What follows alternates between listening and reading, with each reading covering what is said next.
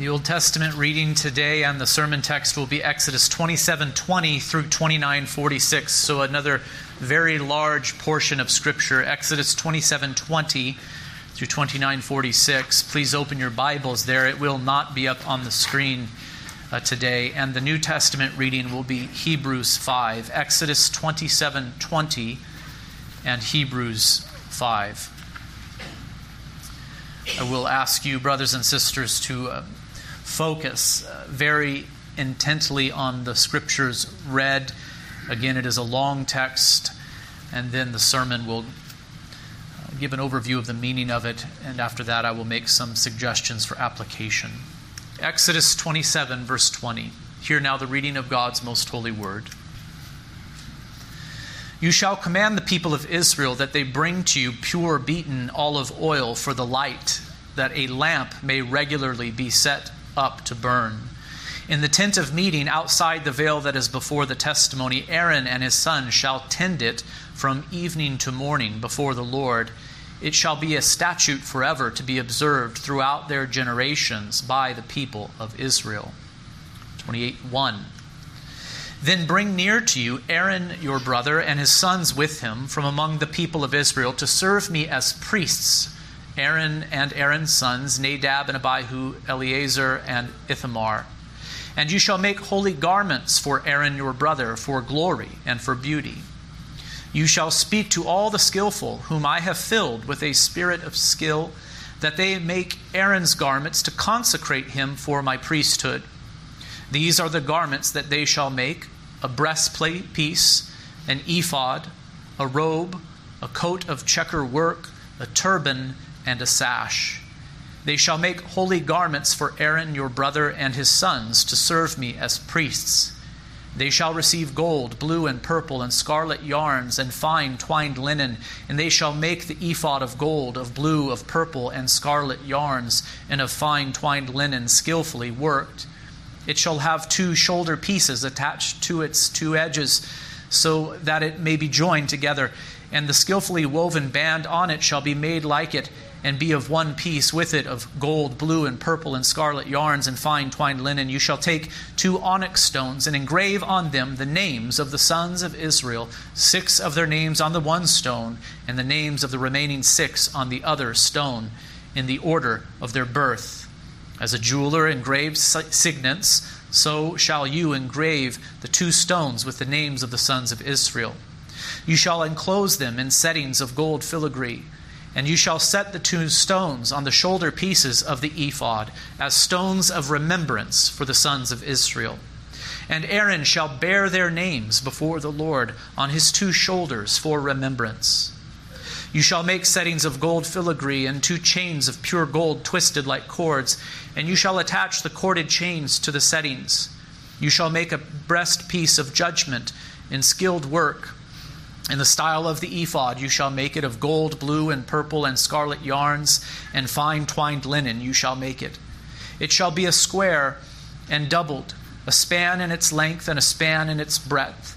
You shall set it in 4 rows of stone. You shall set in it 4 rows of stone. A row of sardius, topaz, and carbuncle shall be the first row, and the second row an emerald, a sapphire, and a diamond, and the third row a jacinth, an agate, and an amethyst, and the 4th row a beryl, an onyx, and a jasper. They shall be set in gold filigree. There shall be 12 stones with their names according to the names of the sons of Israel. They shall be like signets, each engraved with its name, for the 12 tribes. You shall make for the breastpiece twisted chains like cords of pure gold, and you shall make for the breastpiece 2 rings of gold, and put the 2 rings on the 2 edges of the breastpiece.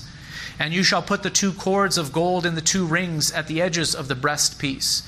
The 2 ends of the 2 cords you shall attach to the 2 signet settings of filigree, and so attach it in front to the shoulders pieces of the ephod. You shall make 2 rings of gold and put them at the 2 ends of the breastpiece, on its inside edge next to the ephod. And you shall make 2 rings of gold and attach them in front to the lower parts of the 2 shoulder pieces of the ephod, at its seams above the skillfully woven band of the ephod. And they shall bind the breastpiece by its rings to the rings of the ephod with a lace of blue, so that it may lie on the skillfully woven band of the ephod, so that the breastpiece shall not come loose from the ephod. So Aaron shall bear the names of the sons of Israel in the breastpiece of judgment on his heart when he goes into the holy place, to bring them to regular remembrance before the Lord. And in the breastpiece of judgment you shall put the Urim and the Thummim, and they shall be on Aaron's heart when he goes in before the Lord. Thus Aaron shall bear the judgment of the people of Israel on his heart before the Lord regularly. You shall make the robe of the ephod all of blue. It shall have an opening for the head in the middle of it, with a woven binding around the opening like the opening in a garment, so that it may not tear. On its hem you shall make pomegranates of blue and purple and scarlet yarns around its hem, with bells of gold between them, a golden bell and a pomegranate, a golden bell and a pomegranate around the hem of the robe. And it shall be on Aaron when he ministers, and its sound shall be heard when he goes into the holy place before the Lord, and when he comes out, so that he does not die. You shall make a plate of pure gold, and engrave on it, like the engraving of a signet, holy to the Lord. And you shall fasten it on the turban by a cord of blue. It shall be on the front of the turban. It shall be on Aaron's forehead. And Aaron shall bear any guilt from the holy things that the people of Israel consecrate as their holy gifts. It shall regularly be on his forehead, that they may be accepted before the Lord. You shall weave the coat in checker work of fine linen, and you shall make a turban of fine linen. And you shall make a sash embroidered with needlework. For Aaron's sons you shall make coats and sashes and caps. You shall make them for glory and beauty. And you shall put them on Aaron your brother, and on his sons with him, and shall anoint them and ordain them, and consecrate them, that they may serve me as priests. You shall make for them linen undergarments to cover their naked flesh. They shall reach from the hips to the thighs, and they shall be on Aaron and his sons when they go into the tent of meeting, or when they come near to the altar to minister in the holy place, lest they bear guilt and die. This shall be a statute forever for him and for his offspring after him. 29:1. Now this is what you shall do to them to consecrate them, that they may serve me as priests. Take 1 bull of the herd and 2 rams without blemish, and unleavened bread, unleavened cakes mixed with oil, and unleavened wafers smeared with oil. You shall make them of fine wheat flour. You shall put them in 1 basket and bring them in the basket, and bring the bull and the 2 rams. You shall bring Aaron and his sons to the entrance of the tent of meeting and wash them with water. Then you shall take the garments and put on Aaron the coat and the robe of the ephod and the breastpiece, and gird him with the skillfully woven band of the ephod. And you shall set the turban on his head and put the holy crown on the turban. You shall take the anointing oil and pour it on his head and anoint him. Then you shall bring his sons and put coats on them, and you shall gird Aaron and his sons with sashes and bind caps on them. And the priesthood shall be theirs by a statute forever. Thus you shall ordain Aaron and his sons. Then you shall bring the bull before the tent of meeting. Aaron and his sons shall lay their hands on the head of the bull. Then you shall kill the bull before the Lord at the entrance of the tent of meeting, and shall take part of the blood of the bull and put it on the horns of the altar with your finger. And the rest of the blood you shall pour out at the base of the altar. And you shall take all the fat that covers the entrails and the long lobe of the liver and the 2 kidneys with the fat that is on them, and burn them on the altar. But the flesh of the bull and its skin and its dung you shall burn with fire outside the camp. It is a sin offering. Then you shall take 1 of the rams, and Aaron and his sons shall lay their hands on the head of the ram, and you shall kill the ram, and shall take its blood and throw it against the sides of the altar. Then you shall cut the ram into pieces, and wash its entrails and its legs, and put them with its pieces and its head, and burn the whole ram on the altar. It is a burnt offering to the Lord. It is a pleasing aroma, a food offering to the Lord. You shall take the other ram, and Aaron and his son shall lay their hands on the head of the ram, and you shall kill the ram, and take part of its blood, and put it on the tip of the right ear of Aaron, and on the tip of the right ears of his sons, and on the thumbs and their right hands, and on the great toes of their right feet. And throw the rest of the blood against the sides of the altar. Then you shall take part of the blood that is on the altar and of the anointing oil, and sprinkle it on Aaron and his garments, and on his sons, and on his sons' garments with him. He and his garment shall be holy, and his sons' garments with him. You shall also take the fat from the ram, and the fat tail, and the fat that covers the entrails, and the long lobe of the liver, and the 2 kidneys with the fat that is on them, and the right thigh, for it is a ram of ordination, and 1 loaf of bread, and 1 cake of bread made with oil, and 1 wafer out of the basket of unleavened bread that is before the Lord. You shall put these all on the palms of Aaron and on the palms of his sons, and wave them for a wave offering before the Lord. Then you shall take them from their hands and burn them on the altar on top of the burnt offering as a pleasing aroma before the Lord. It is a food offering to the Lord. You shall take the breast of the ram of Aaron's ordination and wave it for a wave offering before the Lord, and it shall be your portion. And you shall consecrate the breast of the wave offering that is waved, and the thigh of the priest's portion that is contributed from the ram of ordination, from what was Aaron's and his sons. It shall be for Aaron and his sons as a perpetual due from the people of Israel, for it is a contribution. It shall be a contribution from the people of Israel for their peace offerings, their contribution to the Lord. The holy garments of Aaron shall be for his sons after him. They shall be anointed in them and ordained in them. The son who succeeds him as priest, who comes into the tent of meeting to minister in the holy place, shall wear them 7 days. You shall take the ram of ordination and boil its flesh in a holy place. And Aaron and his sons shall eat the flesh of the ram and the bread that is in the basket in the entrance of the tent of meeting. They shall eat those things with which atonement was made at their ordination and consecration, but an outsider shall not eat of them, because they are holy. And if any of the flesh for the ordination or the bread remains until the morning, then you shall burn the remainder with fire. It shall not be eaten, because it is holy. Thus you shall do to Aaron and to his sons, according to all that I have commanded you. Through 7 days shall you ordain them, and every day you shall offer a bull as a sin offering for atonement. Also you shall purify the altar when you make atonement for it, and shall anoint it to consecrate it. 7 days you shall make atonement for the altar and consecrate it, and the altar shall be most holy. Whatever touches the altar shall become holy. 29:38. Now this is what you shall offer on the altar: 2 lambs a year old, day by day, regularly. 1 lamb shall you offer in the morning, and the other lamb you shall offer at twilight. And with the first lamb, a 10th measure of fine flour mingled with a 1/4 of a hin of beaten oil, and a 1/4 of a hin of wine for a drink offering. The other lamb you shall offer at twilight, and shall offer with it a grain offering and its drink offering, as in the morning, for a pleasing aroma, a food offering to the Lord.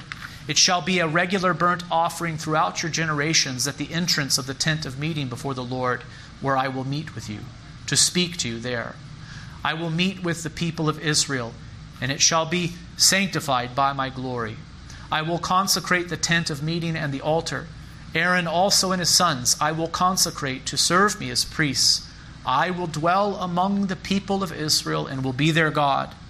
And they shall know that I am the Lord their God, who brought them out of the land of Egypt, that I might dwell among them. I am the Lord their God. Let us go now to Hebrews chapter 5 and read that text, which certainly pertains to this one that we have just read. Hebrews 5.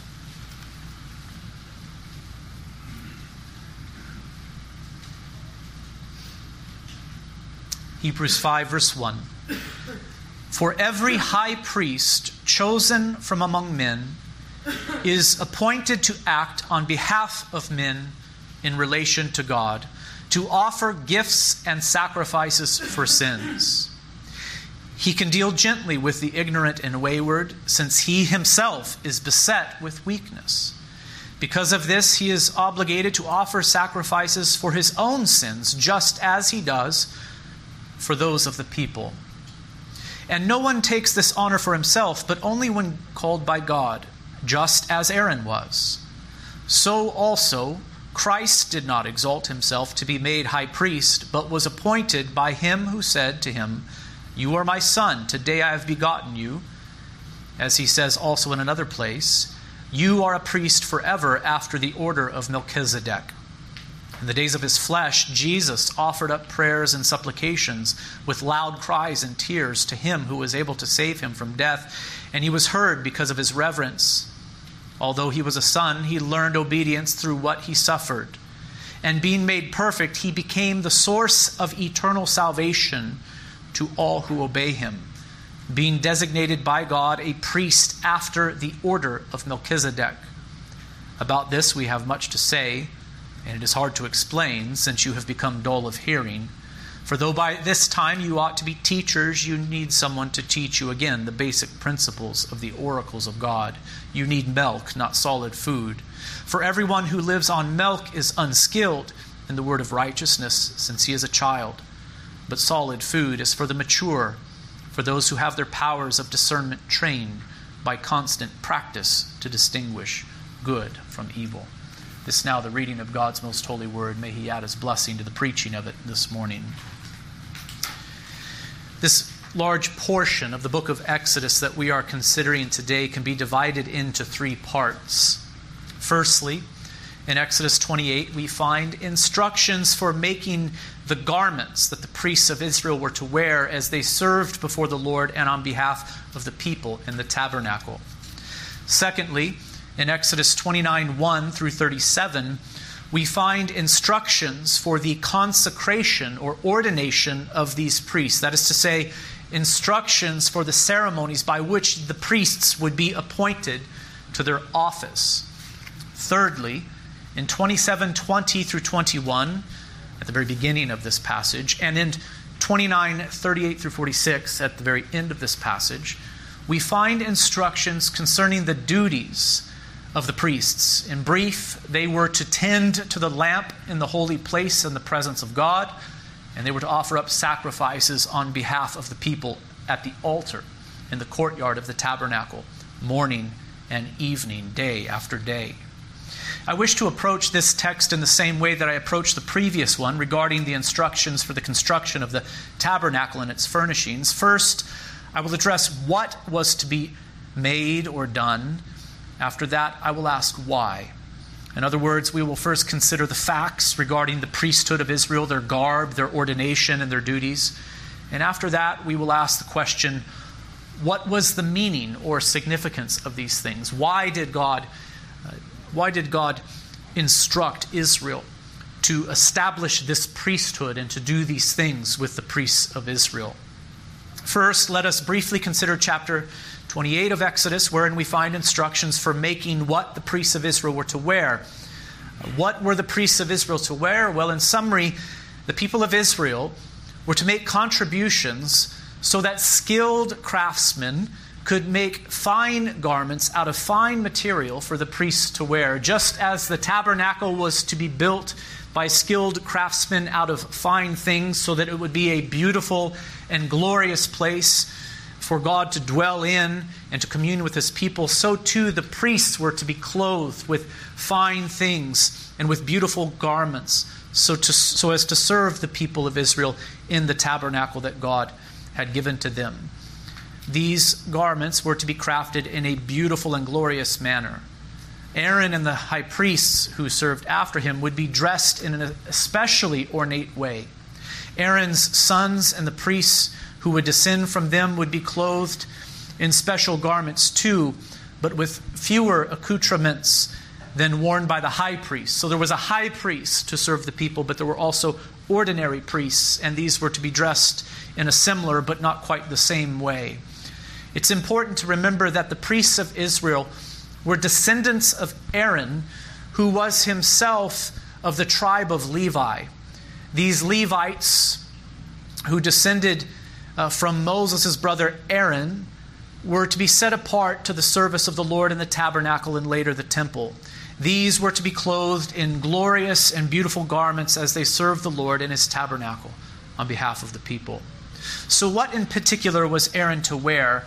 8 items of clothing are described to us in this passage, and I would like to tell you about each of them briefly. First of all, the priests were to wear undergarments. These are described in 28:42. You shall make for them linen undergarments to cover their naked flesh. They shall reach from the hips to the thighs. This corresponds to what was said earlier in Exodus concerning worship at altars. And you shall not go up by steps to my altar, that your nakedness be not exposed on it, Exodus 20, verse 26 says. This talk of nakedness and the need for clothing to cover such nakedness should remind us of the account in Genesis chapter 3 regarding Adam and Eve's fall into sin, their awareness of their nakedness, their unsuccessful attempt to clothe themselves, and the Lord's graciousness toward them as he clothed them, Adam and Eve, with animal skins. These 2 stories regarding the clothing of Adam and Eve and the clothing of Aaron and his descendants are related in some way. Both carry this theme: God, by his grace, clothed sinful man so that the shame of their sin might be covered and so that man might walk before God and not be consumed. Certainly these earthly things, the clothing that was applied to Adam and Eve and this clothing that was to be applied to the priests of Israel, pointed forward to the work that the Messiah would do to make actual atonement for sin and to clothe those who turn from their sins into him by faith with his righteousness and holiness.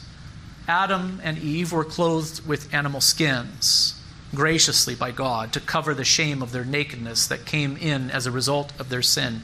The priests of Israel were to be clothed in this glorious apparel, this beautiful apparel. And I am saying to you that this was a picture of the finished work that the Messiah would come to accomplish. By accomplishing his work, he is able to clothe all who come to him by faith, not with garments of cloth or animal skin, but with his righteousness. I am getting ahead of myself a little here. I'm talking now about the meaning or significance of these things, but I do wish for you to have these ideas in your mind from the start. There is a connection between Adam, Aaron, and Jesus Christ that we must have in our minds from the start. Secondly, Aaron was to wear a tunic. He was to wear undergarments. He was also to wear a tunic, which in the ESV is translated as coat. This tunic, or coat, is mentioned in 28:4 and 28:39 and 40. These tunics were worn next to the skin. They covered the body, the arms to the wrist, and the legs down to the ankles. Tunics were worn by common people in those days, so they were not unique to the priests of Israel. But these tunics that the high priest and priests were to wear were to be especially fine. They were to be made of fine linen and woven with a checkered pattern. Thirdly, the priests were to wear a belt or sash around their tunic. This sash was to be made with fine material. It would keep the tunic close to the body and would also be wrapped around the other items placed over the tunic, which we will consider in just a moment, to hold everything together so that the priest could do his work without being hindered. Fourthly, the high priest was to wear a special robe. This robe was unique to the high priest. It was one of the clothing items that would distinguish the high priest from the other priests. This robe was to be all blue. It would fit loosely over the tunic, falling nearly to the ankles. The collar was to be reinforced, preventing tearing. There were only armholes, no sleeves to this robe. And the bottom hem of the robe was to be richly decorated with embroidered pomegranates, and bells were to be attached between the pomegranates so that the high priest would not only be seen in the tabernacle, but also heard. These golden bells would ring as the high priest would walk, as he ministered in the tabernacle. The people would see him, they would also hear him. Fifthly, the high priest was to wear an ephod. This also was unique to the high priest. In 28:6 through 14, we learned that it was to be made of 5 materials: gold, blue, purple, and scarlet wool yarn, and fine linen. It was like a long vest or apron which was draped over the robe that was just described to you. So then the high priest wore 4 layers of clothing: undergarments, a white linen tunic, a blue robe that was beautifully ordained with pomegranates and golden bells, and finally he wore an ephod woven together with gold, blue, purple, and scarlet yarn, and fine linen. The sash or belt that was mentioned earlier would be wrapped around all of these items to hold them together so that the priest could do his work. There is one feature of the ephod that must be mentioned. On the tops of the shoulders were 2 precious onyx stones set in gold, and these stones were engraved with the names of the 12 tribes of Israel, 6 on the left and 6 on the right. This served to remind the high priest and all who observed him that he represented all of Israel before God as he ministered in the tabernacle. So can you picture this and understand the imagery? The high priest would carry Israel with him before the Lord on his shoulders. He would take Israel into the holy place and even into the most holy place once a year. He would take Israel and bear Israel on his shoulders as he went in to minister before the Lord daily in the holy place and yearly into the most holy place. The 6th item is this: hanging by chains of braided gold from the 2 onyx stones that were set in gold on the shoulders was a breastpiece. This is called the breastpiece of judgment. It was to be made of the same material as the ephod, with dimensions of 9 inches square. The precious cloth was to be doubled over to form a pouch. And so you can see from these pieces on the shoulders, golden rings and a golden chain would hold this breast piece made of fine material. It would be doubled over to form a pouch, 9 inches square. And on the front of the pouch, 12 precious stones were to be set in gold, each stone representing one of the 12 tribes of Israel. In 28:29 we read, "So Aaron shall bear the names of the sons of Israel in the breastpiece of judgment on his heart when he goes into the holy place, to bring them to regular remembrance before the Lord." It is clear that this breastpiece and the 12 stones that were set into the front of it represented all of Israel. As the high priest entered the holy place, he represented Israel before the Lord. Israel was on his heart, if you will. He carried Israel into the tabernacle, and he made intercession for them before the Lord. This breastpiece was called the breastpiece of judgment because of what it contained. I mentioned that the breastpiece was to be formed into a pouch, and contained within the pouch were 2 items, the Urim and the Thummim. 28:30 says, "And in the breastpiece of judgment you shall put the Urim and the Thummim, and they shall be on Aaron's heart when he goes in before the Lord. Thus Aaron shall bear the judgment of the people of Israel on his heart before the Lord regularly." The word translated as judgment here does not refer to the wrath of God, as if Aaron were to walk into the tabernacle and absorb on this breastpiece the wrath of God. That is not the meaning. Judgment here does not refer to God's wrath, but rather it refers to the decisions or the declarations of the Lord which were binding on the people. The NET translates this Hebrew word not as judgment, but as decision. You are to put the Urim and the Thummim into the breastpiece of decision, and they're to be over Aaron's heart when he goes before the Lord. Aaron is to bear the decisions of the Israelites over his heart before the Lord continually. That is Exodus 28:30 in the NET translation. The NIV says, "Thus Aaron will always bear the means of making decisions for the Israelites over his heart before the Lord." And I think those translations, the NET and the NIV, bring some clarity as to what this means. There is much that is unknown about these two objects called the Urim and the Thummim. In fact, no instructions are given for the construction of them, for the making of them. It's as if they have already existed and been in use at this time. But they are to be placed into the pouch of the high priest, into this pouch of the breastpiece. They seem to have been used in Old Testament times to inquire of the Lord regarding his will in matters of uncertainty.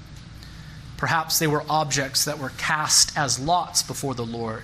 You may see Numbers 27:21 and Ezra 2:63, Nehemiah 7:65 for instances where one or both of these objects are mentioned as the priests inquire of the Lord concerning matters that are unclear on behalf of the people. Whatever they were exactly, these two objects were to be kept within this pouch of the breastpiece of judgment, or the breastpiece of decision-making. Seventhly, the priests were to wear a turban on their heads. This turban was common to both the high priests and the priests. All of them, the high priest and the ordinary priests, were to wear a turban on their heads. And then eighthly, a crown or band of gold was to be placed on the forehead of the high priest. This band of gold was unique to the high priest. It was engraved with the words, "Holy to the Lord." It symbolized the high priest's authority. This plate also reminded the priest of his office, his responsibilities, and the guilt that he himself would bear for failing to fulfill his duties. So now you know how the high priest and the priests of Israel were to be clothed. The high priest would be clothed with all 8 of these items that have been mentioned. The ordinary priest would be clothed with undergarments, tunics, belts, and turbans. All of these articles of clothing were to be made with the contributions from the people of precious things by skilled craftsmen for glory and for beauty. In this way, the high priests were set apart and clothed in such a way that was fitting for the work that the Lord had called them to do in his tabernacle and later temple. Now that you know how the priests were to be dressed, I'd like to say just a few words about how they were to be consecrated or ordained. Exodus 29 tells us about the consecration of the priests, as well as the consecration of the altar of sacrifice in the courtyard. I think it would be possible to devote another sermon to this chapter, but I think I can summarize the text sufficiently in 5 points. First of all, Aaron and his sons were to be washed with water at the entrance of the tent of meeting. They had to be made ceremonially pure before entering into the priesthood. 29:4 speaks of this. They were to be washed with water. Getting ahead of myself a little bit now as well, I think we should think of baptism at this point. The priests of Israel were to be washed with water before being ordained to the priesthood. They were made ceremonially pure in this way as their flesh was cleansed. 2, Aaron and his sons were to be clothed with the clothing described above. So then, having been cleansed for the priesthood, washed with water, they were to be clothed with these garments that were just described. They were to be clothed with these garments of beauty, these garments of glory. 3, Aaron and his sons were to be consecrated with sacrifices. Animal sacrifices and sacrifices of grain and oil were to be offered up to the Lord. In this way, the Lord was to be worshipped during this ordination ceremony.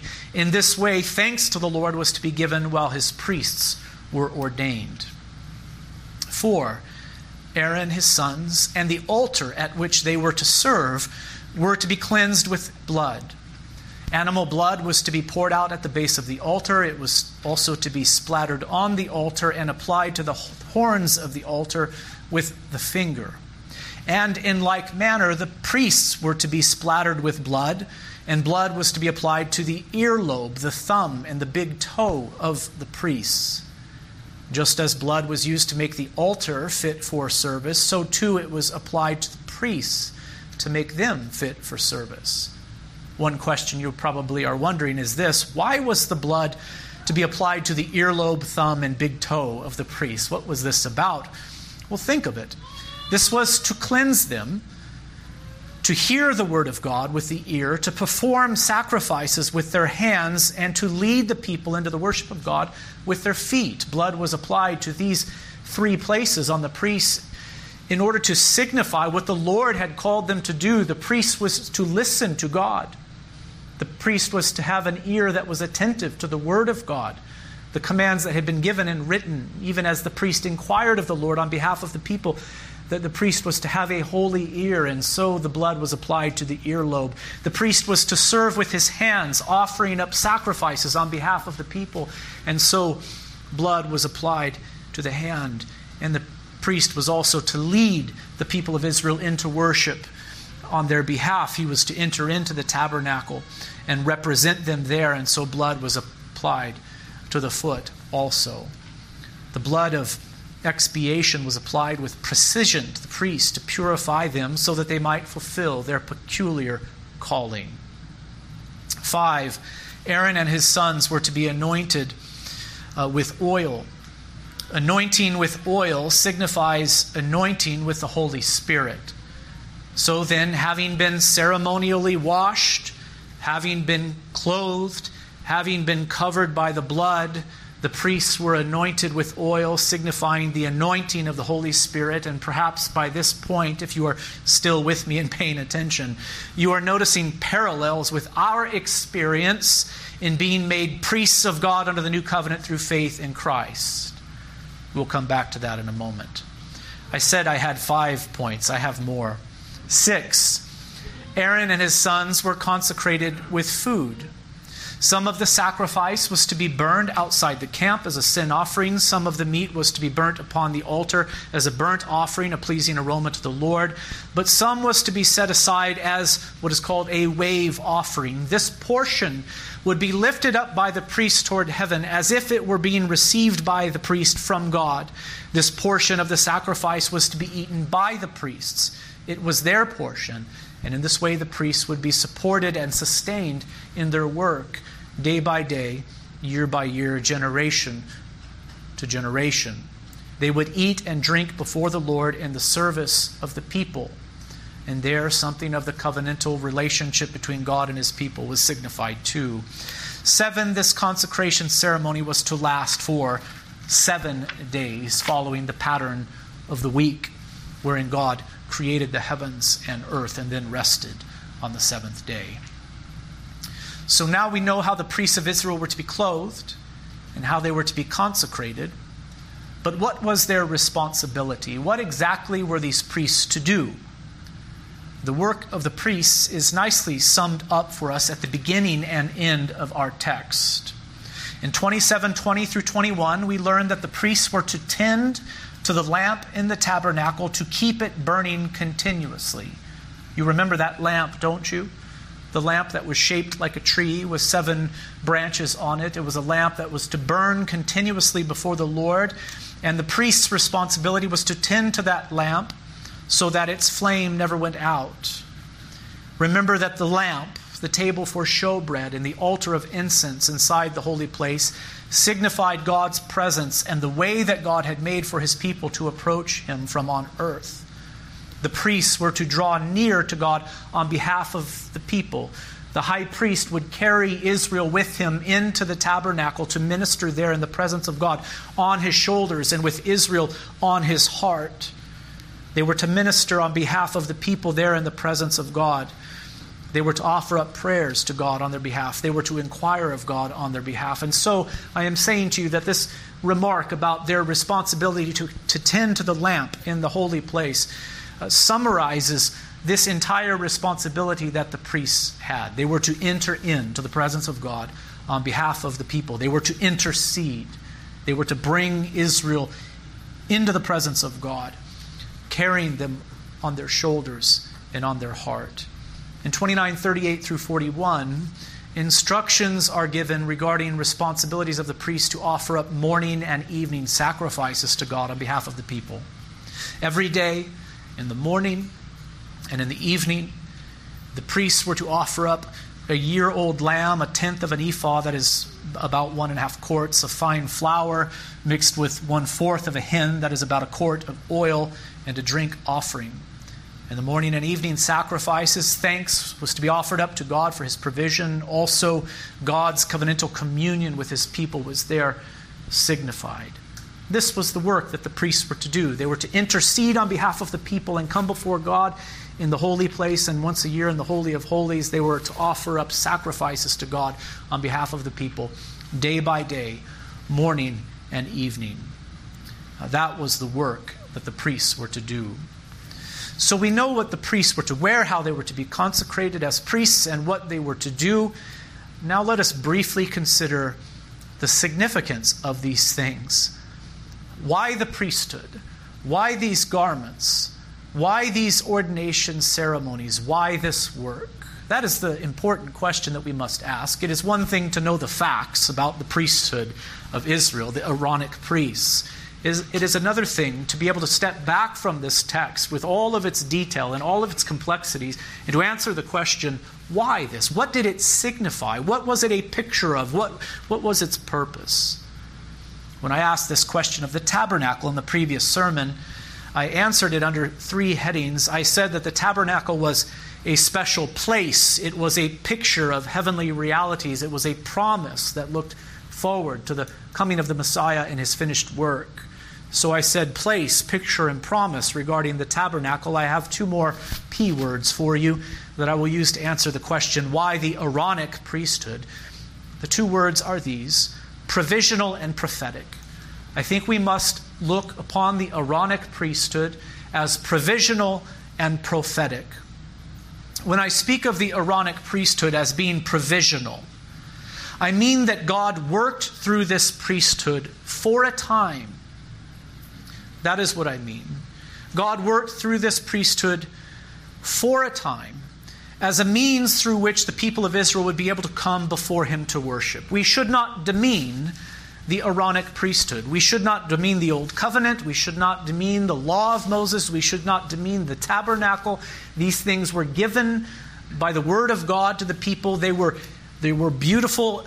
They functioned well and according to God's purposes for a time. But here I am saying that the Aaronic priesthood, indeed the entirety of the Old Covenant, was in some ways provisional. It was not the end goal, in other words. When we speak of provisional things, we speak of things that are temporary and not final.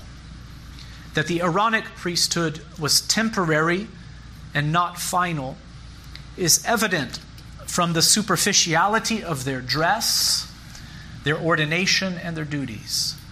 Here I am referring to these things as superficial, and I do not want that to sound like an insult. I mean no disrespect to the priests of the Old Covenant, nor to the Old Covenant that they served. And when I speak of their office, garb, and duties as superficial, I do not mean to suggest that the priests themselves were superficial men. No, indeed, some of them had authentic and substantial faith in the promised Messiah. I'm simply using the word superficial in a matter-of-fact way. I want you to think of it. Aaron and his sons were clothed with beautiful and glorious and precious articles of clothing, but this does not mean that they were clothed with true righteousness, does it? These were clothes that were placed upon Aaron and his sons. They were clothes. Precious garments, yes. Beautiful and glorious garments, yes. Garments that set them apart as holy unto the Lord. All of that is not to be demeaned in any way. It's a wonderful thing that the Lord did for Israel and for us through the Aaronic priests. But they are clothes nonetheless. Can these clothes make a man right before God? Were these priests clothed with righteousness to the soul when they put these garments on? No. They would be made righteous only through faith in the promised Messiah. And so there was a kind of superficiality to these articles of clothing that were placed upon the priests.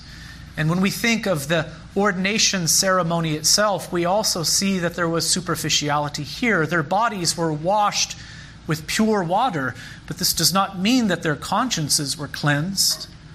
Their guilt was atoned for with animal blood, but this does not mean that their sins were washed away before God. And if you wish to learn all about the superficiality of the Old Covenant, her priesthood and her sacrifices, then read the book of Hebrews, which we have been reading excerpts from at the beginning of these sermons over the past few weeks. The book of Hebrews helps us to see that as good and as important as these things were for a time, they were provisional. They were provisional. The Old Covenant, its priests, the animal sacrifices that were offered up there, though they could cleanse men and women as it pertained to their walk with God on earth and as it pertained to their right standing in the old Mosaic covenant, they could not bring sinners into the presence of God. They could not cleanse the conscience. They could not do that deep work, in other words, that deep work which would bring about salvation, eternal life in the presence of God Almighty. The provisional and superficial nature of the Old Covenant, her tabernacle, priesthood, and sacrifices becomes clear if we ask this question: did this covenant, with its tabernacle, priests, and sacrifices, solve the problem of sin, suffering, death, and alienation from God that came to the world when Adam fell into sin? Ask that question, and you will see that there was a kind of provisional and superficial nature to the Old Covenant. We have to consider the Old Covenant in light of what was said to us in Genesis chapter 3, don't we? There Adam and Eve fell into sin. There they lost their sweet communion with God. There they were cast out so that they could not eat of the tree of life. They fell short of the glory of God. They failed to enter into life eternal in His presence. Here I am asking the question, did the Old Covenant, her tabernacle, priesthood, and sacrifices, solve that problem, the problem of sin that came into the world when Adam rebelled against his Maker? We must say no. It dealt with sin in an earthly way. It cleansed the flesh, not the conscience. Men and women were invited to approach the God of heaven from on earth. These were all great blessings, but the Old Covenant, with its tabernacle, priests, sacrifices, did not solve the problem of sin really and truly. It did not bring people into the immediate presence of God for all eternity. When I say that the priesthood was provisional, I mean that it did not serve. I mean to say that it served a purpose for a time.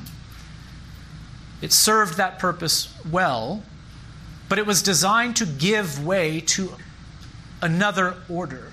It was designed to give way to another order. It was designed to function as it did for a time and to give way to something greater yet to come. And we know what that is. It is the new covenant. And this new covenant has a new priest who would be clothed not with fine garments, but with true righteousness, holiness, and glory. This priest of this new covenant would offer not animals up, but himself up for sinners. This priest would take away sin really and truly and make provision for a full reconciliation between God and man. When I say that the Old Covenant priesthood was provisional, I mean that it served the purpose of God for a time until the Christ was brought in to the world through this people. When I say that the priesthood was prophetic, that is the second word that I wish to use to describe it, I mean that the Aaronic priesthood was forward-looking. It was a picture of the priest who would come, and he would come not from Aaron in the order of Levi, but he would come in the order of another priest with a more mysterious name. He would come in the order of Melchizedek, and to do the work of salvation that he would accomplish. Jesus Christ fulfilled the office of priest. We've been learning all about that, haven't we? He fulfilled the office of prophet, priest, and king. But he was not a descendant of Levi or of Aaron. This is very important to understand. He was the priest of God, but he did not come to serve as a priest of the old Mosaic covenant. He was not just another priest descended from Aaron. He did not come to serve as a priest of the old covenant. No, he is the priest of a different covenant, that is to say, the new covenant, which is the covenant of grace. And a change in covenants required a change in the priesthood. The book of Hebrews explicitly says this. A change in covenants required a change in the priesthood. What is God doing here with Israel in the days of Moses? He's establishing a covenant with them. We've been learning all about it. And to this people that he entered into the old covenant with, he gave a priesthood.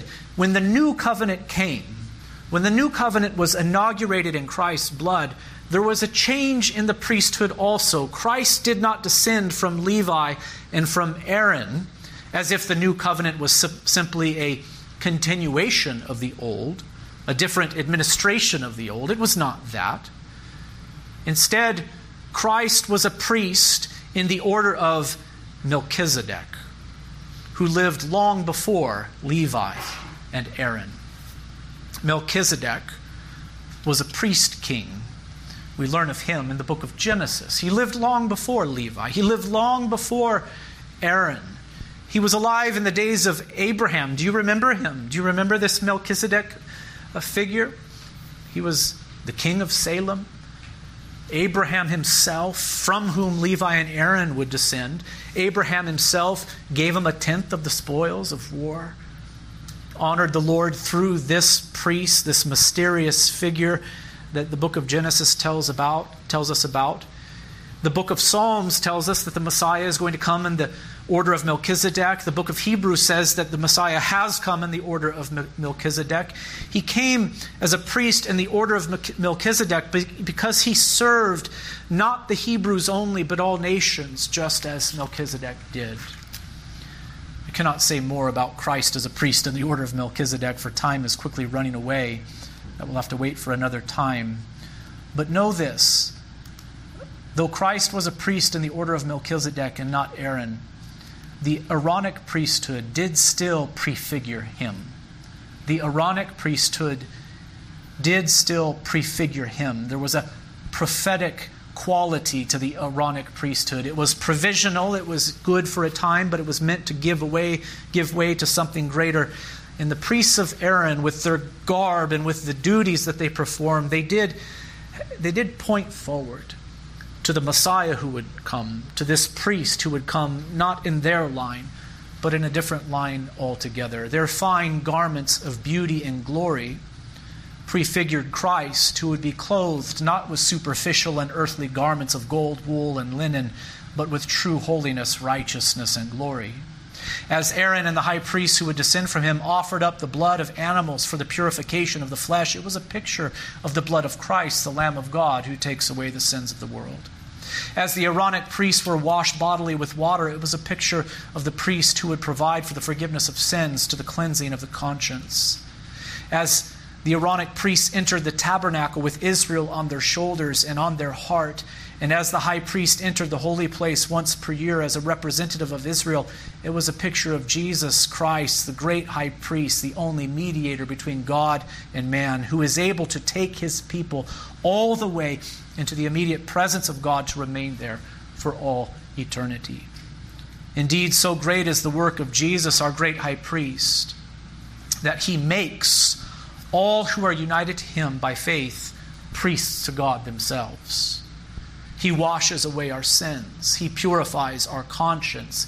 He anoints us with the Holy Spirit, invites us to eat and drink before him, and having opened up the way for us, he invites us to come boldly before the throne of grace to remain there forever. Do you see it, brothers and sisters? So great is the work of this priest, the priest who has come not in the order of Aaron, but in the order of Melchizedek, that he, in fact, makes those who are united to him by faith priests of God themselves, so that we have access to God immediately through him. He is the mediator who has opened up the way for us really and truly and eternally. This is why Peter could write to Christians saying this: But you are a chosen race, a royal priesthood, a holy nation, a people for his own possession, that you may proclaim the excellencies of him who called you out of darkness into his marvelous light. Once you were not a people, but now you are God's people. Once you had not received mercy, but now you have received mercy. This is marvelous to consider, and it can only be understood against the backdrop of the Old Testament. Peter is writing to the church. He's writing to a mixed group that include Gentiles who were once not a people, but are now God's people.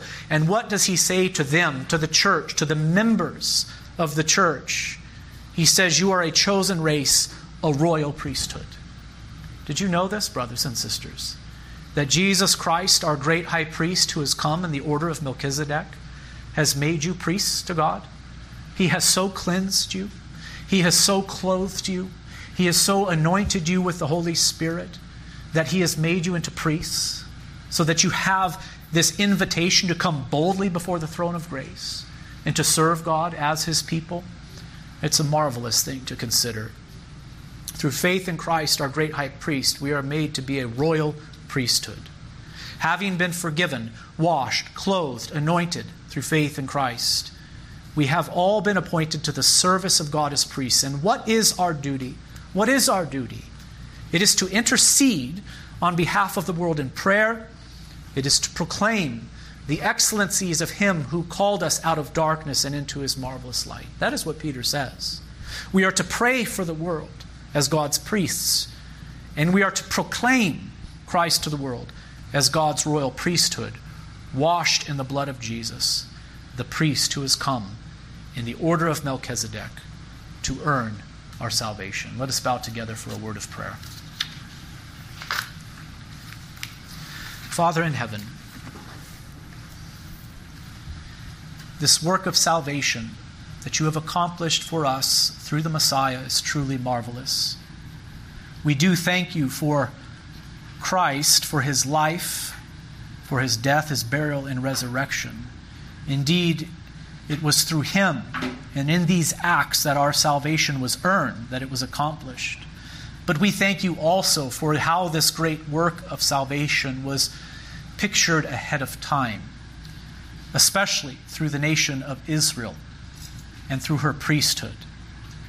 We thank you for this image so that we can look upon the priesthood of Old Covenant Israel and see Christ prefigured there. Indeed, we could even see the benefits that come to us through faith in Christ prefigured there.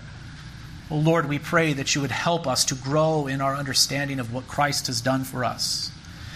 Increase our understanding and also increase our gratitude. Increase our love, O Lord. I do pray that you would help us to be what you have called us to be in Christ Jesus, priests to you. Father, help us to walk in purity and in holiness. Help us to walk being faithful to do what you have called us to do, to intercede and to proclaim the goodness of Christ Jesus crucified and risen. Make us faithful priests of yours as we live now under this new covenant. We long for that day when Christ returns to make all things new, and we enjoy the fullness of what he has earned for us. It's in his name that we pray, and all of God's